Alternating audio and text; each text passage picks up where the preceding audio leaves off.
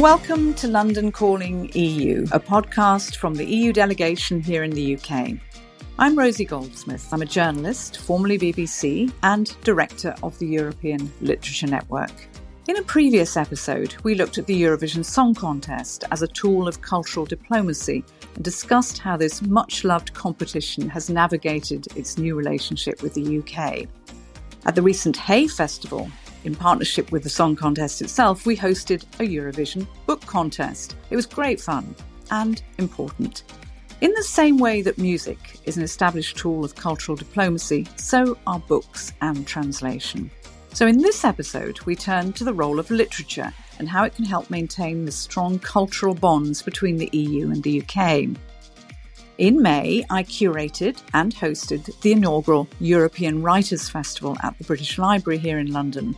In collaboration with UNIC, the European Union National Institutes for Culture, the European Parliament Liaison Office, and the EU delegation to the UK in London, and my very own European Literature Network. The festival was a triumph. Everyone agreed. We brought together 30 outstanding writers from across Europe. Amongst them, the International Booker Prize winner, Georgi Gospodinov from Bulgaria, and the Ondaatje Prize winner, the Cypriot poet Anthony Anaxagoron. So how do all of us working in the European literature and culture itself, how do we continue to build on these successes? The European Writers' Festival is itself the inspiration for today's podcast. And now let me introduce you to our guest speakers, both dedicated cultural diplomats. Elke Ritt is in Berlin, and she's the Director of Arts at the British Council in Germany, with a long-time professional engagement with Creative Europe. And Matthias Rambo in London, who worked alongside me organising the European Writers' Festival. He's also co-president of UNIC London and attaché for books and ideas at the French Embassy to the UK. Now, Matthias, if I may first come to you. Let's talk about the European Writers' Festival. Now, it was a significant step for the UK in its new relationship with the EU. Tell me about the idea behind it and why you think it works so well. Thank you, Rosie, and hello both. Well, actually, it all started with an observation, really, that there was a lack of a big European event dedicated to literature in the UK. Of course, I'm not saying that there aren't any European projects related to literature, and I'd like to seize this opportunity and this platform to pay tribute to some of them. For example, the European Poetry Festival, which is a great initiative run by Stephen Fowler, who does an amazing job in his field. Of course, the European Literature Network, Rosie, which you founded 15 years ago. A good 10 and then some. Yes. Yeah. Feels longer. And this network obviously champions European literature in a way nobody else does. So we, Europhile, should be grateful to you for your work. I could also mention the European Literature Night at the British Library or the European Writers' Straw, created in 2017 by UNIC London. But somehow we had the feeling that a big European literature event where writers from all over Europe would gather in a single place during a 2-day festival was simply something people were missing. So we decided to organize it in partnership with the British Library and the European Literature Network. So Rosie, you were our artistic director and curator for this first edition. And we were lucky enough to have the support of the delegation of the European Union to the United Kingdom and the European Parliament Liaison Office in the United Kingdom. So that's how it started. Now, it's easy enough to say it was a success because we know it was. And it was quite surprising how incredible it was. And I think it took all of us organising it by surprise as well. And I think it showed for me, and I don't know whether you agree, Matthias, that this country was really crying out for something like this. We needed, after Brexit and all the kind of the chaos, if you like, in the cultural field as a result of that, we needed a hub. We needed somewhere where we could all gather and share ideas, come together, and listen to great literature, great ideas, and, meet again. And that, I think, is one of the main reasons it was such a success. What do you think? What other elements were there that contributed to this? And funding really helps.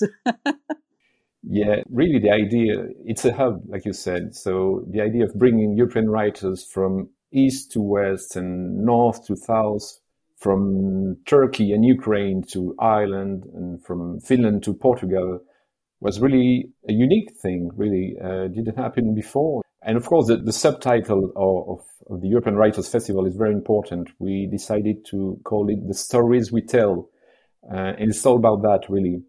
It allowed us to tackle ideas such as freedom of expression, war in Europe, history, language and translation. So all of these topics, of course, writers are doomed to language per se. This is their tool, their artistic tool. So this is very easy for them to fit in this narrative of, storytelling about Europe. I think they are the best artists who can speak about such topics. Now, as you and I and Elke, as we all know, that literature and translation and publishing and all these areas, they're an incredibly important part of the creative industries. And I'm wondering, Elke, from your viewpoint, from the British Council's viewpoint, and all the international work you do, and speaking from Berlin, how you see literature as part of the overall toolkit, if you like, for cultural diplomacy. Well, I'm in the British Council in Germany. Literature is one of the most important tools for our cultural relations work. But let me congratulate you first on your marvelous work in the European Literature Network and also on the success of the European Writers Festival. It must have been an amazing opportunity for all the writers. This topic on storytelling is a very important one. Of course, the European context is an important one. From my personal point of view, festivals with a European culture focus happening in Europe, all festivals happening in Europe normally have a European focus. I mean, most of them. So why do we need another European culture focus like that? And from the British Council's point of view, we move more towards bilateralism. For example, in Germany, the literature programs that we run, the British Council Literature Seminar, work with our main festivals in Germany, with the main venues. This is all in more on a bilateral basis in bringing two countries together rather than bringing Europe and the UK together. Although, of course, European values, themes, all that is shared very much. I mean, working with UNIC a lot, and they do in Munich, it's the biggest cluster of UNIC in Europe. Or probably in the world. There are projects like this where there's a European Literature Festival coming up here in Berlin as well. But where is the difference to other festivals, like the International Literature Festival in Berlin, which has an international focus, but where many, many writers are, of course, European? It is quite difficult to carve out. From my perspective, it is more important when you're working culturally in Europe to carve out the differences between the different countries in Europe, the nuances which are interesting, because there's so much common ground of European values anyway, rather than mixing it all up. You may have had a completely different experience in London. We're very happy to hear your experiences as well, because I think that's been really what's missing to a certain degree, over the last few years where, we've also lost Creative Europe funding and various other really major schemes. We're all having to think how we now explore these new relations. And you were speaking about bilateral relations. I think Matthias perhaps can tell us also how it's working now in collaboration with UNIC, because it is possible, even though we're not part of Creative Europe, to have these bilateral relations. And I think that's a really important message for all of us in the UK working with the rest of the EU as well. How does it work from the UK's point of view, Matthias, if we want to work on European projects, say with somebody in Germany, with Elke? I know the name of this podcast is about cultural diplomacy, but I really think it's more about the cultural relations, the cultural diplomacy as such. I'm head of the Books and Ideas department at the French Embassy, but when I put my UNIC co-president hat on, I work differently. We all do at UNIC London and in any UNIC cluster in the world. We take a step back from our respective national agendas and take a step forward on the European agenda. I mean, all festivals, all literary festivals or artistic festivals have European focus in some extent. But what was unique about the European Writers' Festival, only European artists participating and talking about Europe. Europe was the topic of our discussions, as I mentioned before. It was really a way for us to engage with the British audience on this very topic. It's really about a multilateral approach. It's really about enhancing intercultural dialogue and bringing mutual benefits to all the parties involved. I totally agree with you. And I think that people like to know that we are actually in the UK. We are still part of Europe. I mean, that's the message, the most important message to get across, really. And I think that things might have changed, but we are using this now, these opportunities now that are in there, such as the European Writers' Festival and various other things that are happening, including the various festivals that the individual cultural institutes put on as well. I mean, the French Institute puts on a very, very important literary and ideas festival, and the Goethe Institute does, just talking about you, particularly because you're, French and German. And I think that this idea, multicultural, is very important, but the bilateral links are also very important for us, because if we're looking for funding our individual projects in the UK, we have to go to you as individual institutes as well. We can't go to you now for Creative Europe budget as an entity. So I think that there are new grants available. And if you look at literature and translation, there are definitely lots of opportunities. And it's about telling people, informing people what they are. Matthias, you're brilliant at telling people, what's available for translation. It's doing so much. You've got a wonderful catalogue as well, where we can inform ourselves about what's still available. Absolutely, yeah. So each year during the London Book Fair, we broadcast all the grants for translated literature that had offered to British publishers by all the European members, all the European countries. And of course, all European countries support their literature in English translation. Some of them have even several organizations which support literature in translation.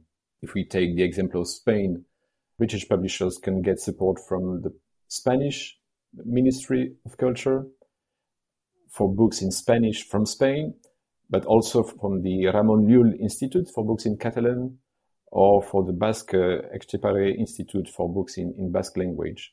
This is the same from the Goethe Institute, from the French Institute, and all the European countries can support literature installation in the UK, which is a very important thing because, as you know, you might know, translated fiction in the UK publishing market is a very small proportion. It's a bit more than 3% of the production and a bit less than 6% of the sales.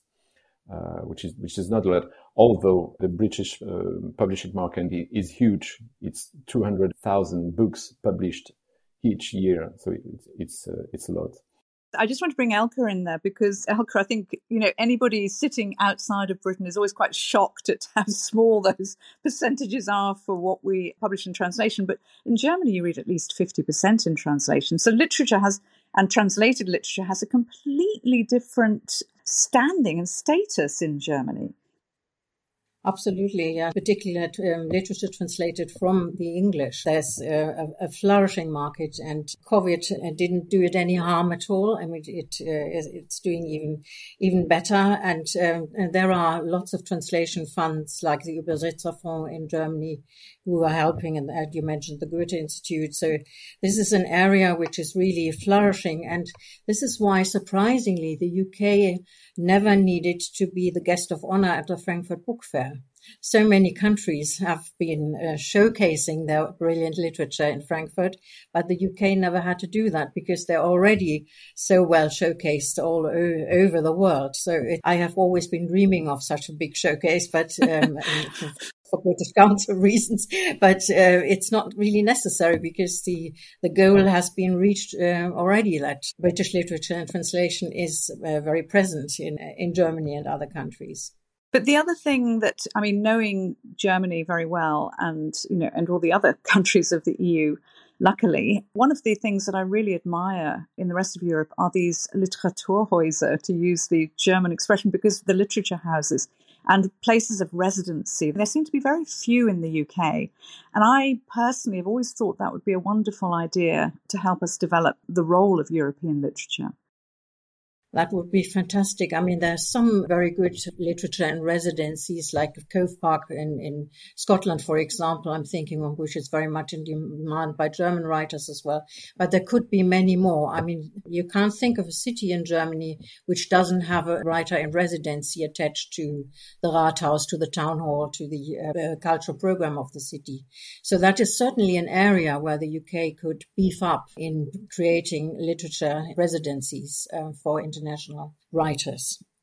Well, if someone wants to get in touch, I'm very happy to lead a literature house revolution in the UK. I think it's such a great idea. We were talking about festivals, of course, and the festivals are very, very important in promoting not just cultural values, literary values, translation, all those things. And I wonder whether you feel also that prizes, literary prizes, do that equally. I know they're held in very great high regard in this country. I mean, we've just had the awarding of the EBRD Literature Prize, which is connected to the European Bank for Reconstruction and Development. I used to be the chair of the judges for that. And the other one is the International Booker Prize, which was just awarded to Georgi Gospodinov from Bulgaria. And there are many more.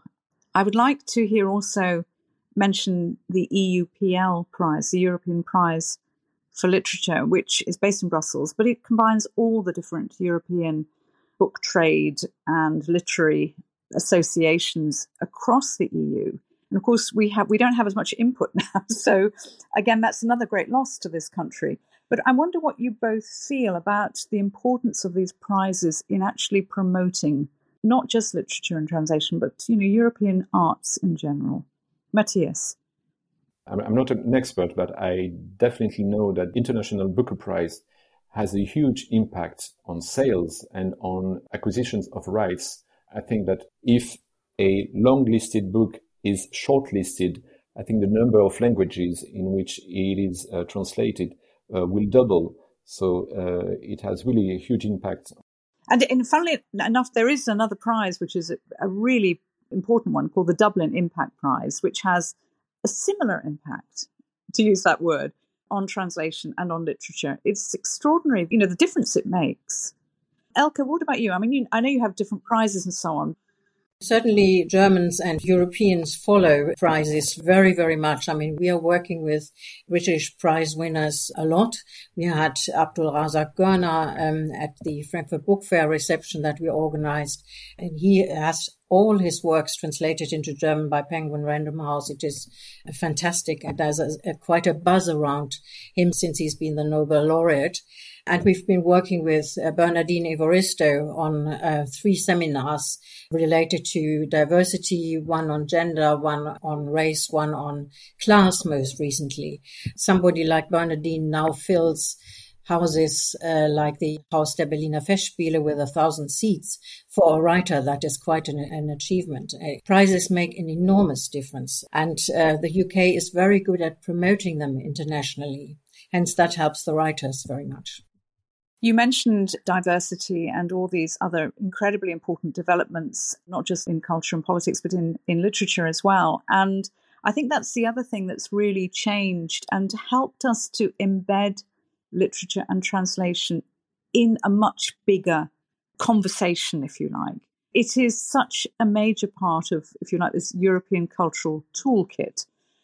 And I wondered whether we could do more to develop that, because literature is often seen as the poor cousin of other arts. Now I just want to ask you both where you see literature compared with other art forms within Europe.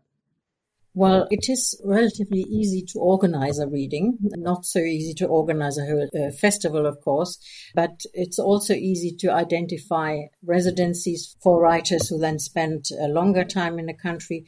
I really see literature as the most important and impactful, effective tool for cultural relations work. And literature work is not just being done to raise the profile of an author.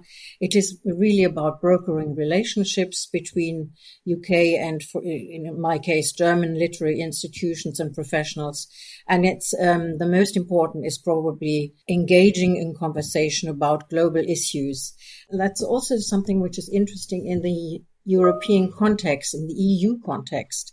We have recently organized a school poetry competition, and the topic was the future. And these young poets from Germany and the UK were handing in works, didn't deal with structures like governments, like EU at all. They are concerned about global issues, concerned about poverty, they are concerned about climate change, they are concerned about fake news. All these topics we all share in common in a global context. So I think these maybe governmental and EU contacts for a younger generation, they will not matter that much in 10 years' time, I think. And British Council is very concerned about young people, so we listen to them. We listen to them too. And the fascinating thing is that in the recent survey that was done about translated literature, the biggest change has been that more young people under 35 are reading translated literature in the UK. And I think that's a really positive thing, something we must keep in mind. And I've had recent fantastic dealings with BookTok and TikTok, and I've been learning so much more about how we can promote literature and translation. So, we're open to all tools in the kit. Matthias, how about you? Yes, indeed, literature is sometimes seen as an old-fashioned medium or outdated art form. But on the other hand, writers' voices are expected. They are listened to. 2 weeks ago, I was listening to Nobel Prize winner Annie Ernaux in conversation with Irish writer Sally Rooney in Charleston. And there were like 500 people listening to them as they were politicians or spiritual leaders. It was really something encouraging. It's inspiring, isn't it? Absolutely. And if I can mention a small anecdote, in March there was a French-British summit in Paris from which was produced a roadmap. And in cultural field, one of the key topics was the creation of a literary Franco-British prize. So I think that's good news for culture and for literature. Now, at the very beginning of this podcast, because we're coming to the final few minutes, but at the very start, I mentioned other approaches that we've been taking, like obviously the European Writers' Festival, which we hope will continue because it was such a great success. And the other thing, it was the Eurovision Book Contest. Now, that was great fun. And it was a way of demonstrating that we can actually have fun, And of course, I wore a red sequin suit because it's all about showing that there is great pleasure to be had and joy. And I know that the Eurovision Song Contest gets all the money, and maybe they can sort of direct some of it towards literature because, as you say, the literature is quieter, but it does still need money. We do need to pay the authors to come and visit. We do need to pay flights. We need to pay hotels, all those kinds of things. We need to pay the translations and the publishing. And some of those things have got a little bit more difficult because of Brexit. So I want to ask you both for a final thought about this idea of literature as a tool for cultural diplomacy. What ideas you might have, what do you think the way forward might be? I can only say that I wish for this European Writers' Festival to continue for very long years in whatever form and places and shapes it will take. Its success speaks for itself. I will really call on sponsors to join us in this adventure because I think it's really a very nice platform to showcase great values, great European values, and all the stories that European writers can tell. That sounds great. And as you said before, writers hold such an important status in public life. We need to have that connection, not just with Europe, with the rest of the world, in order to be not just better people ourselves, but to be more open-minded. I know we live on an island, but we are still part of Europe. Elke, I'm sure you're happy to hear that. But what are your final thoughts? I cannot imagine a world without writers.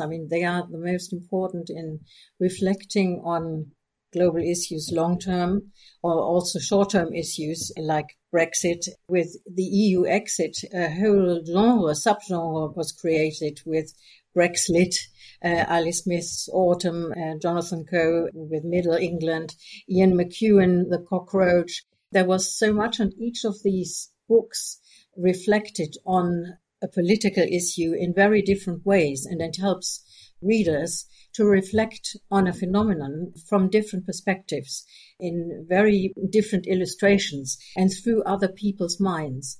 I cannot imagine a world where this isn't possible, because otherwise we are stuck in our own ideas, and so much helps having books to go beyond one's own ideas. Perfect. Well, you are both such perfect cultural diplomats and such great promoters of literature and translation as well.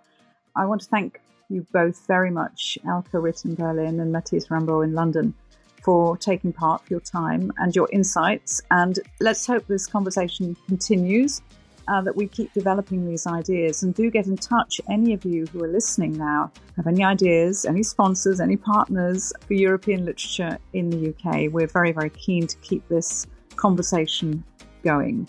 Thank you, everyone, very much for listening. Do keep up to date on what the EU is doing and across all the social channels of the EU delegation.